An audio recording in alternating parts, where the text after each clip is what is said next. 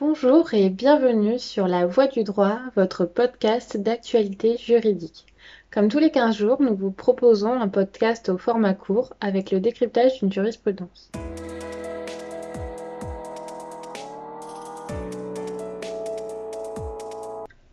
En matière de contrat de construction de maisons individuelles, sous son appellation commune CCMI,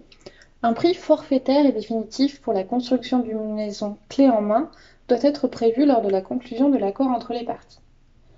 Cette obligation est posée par l'article L231-2 du Code de la construction et de l'habitation, lequel dispose que le contrat doit comporter les énonciations sur le coût du bâtiment à construire, égal à la somme du prix convenu, et s'il y a lieu, du coût des travaux dont le maître de l'ouvrage se réserve l'exécution, en précisant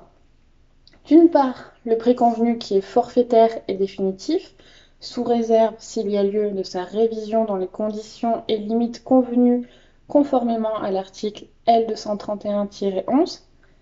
et qui comporte la rémunération de tout ce qui est à la charge du constructeur, y compris le coût de la garantie de livraison.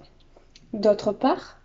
le coût des travaux dont le maître de l'ouvrage se réserve l'exécution, ceci étant décrit et chiffré par le constructeur et faisant l'objet, de la part du maître de l'ouvrage,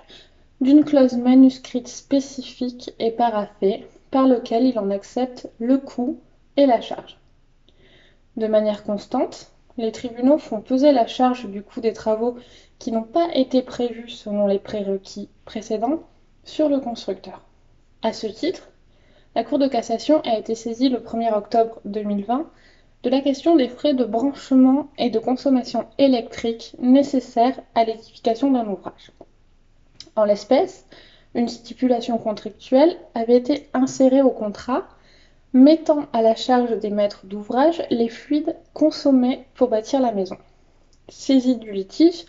la Cour d'appel avait condamné le constructeur au remboursement des fluides consommés,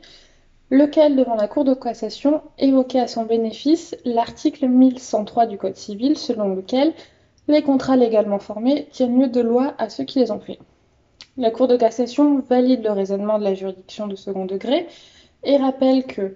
tous les travaux qui ne sont pas réservés par le maître de l'ouvrage dans les formes prescrites et qui sont nécessaires à l'achèvement de la maison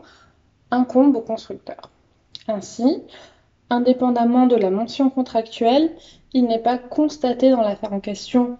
au regard de la notice descriptive et plus particulièrement du paragraphe généralité,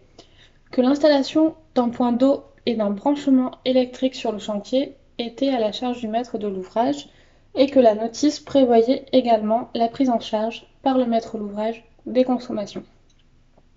Pourtant, les fluides en question étaient nécessaires à l'édification de la construction et ils auraient donc dû être compris dans le prix convenu.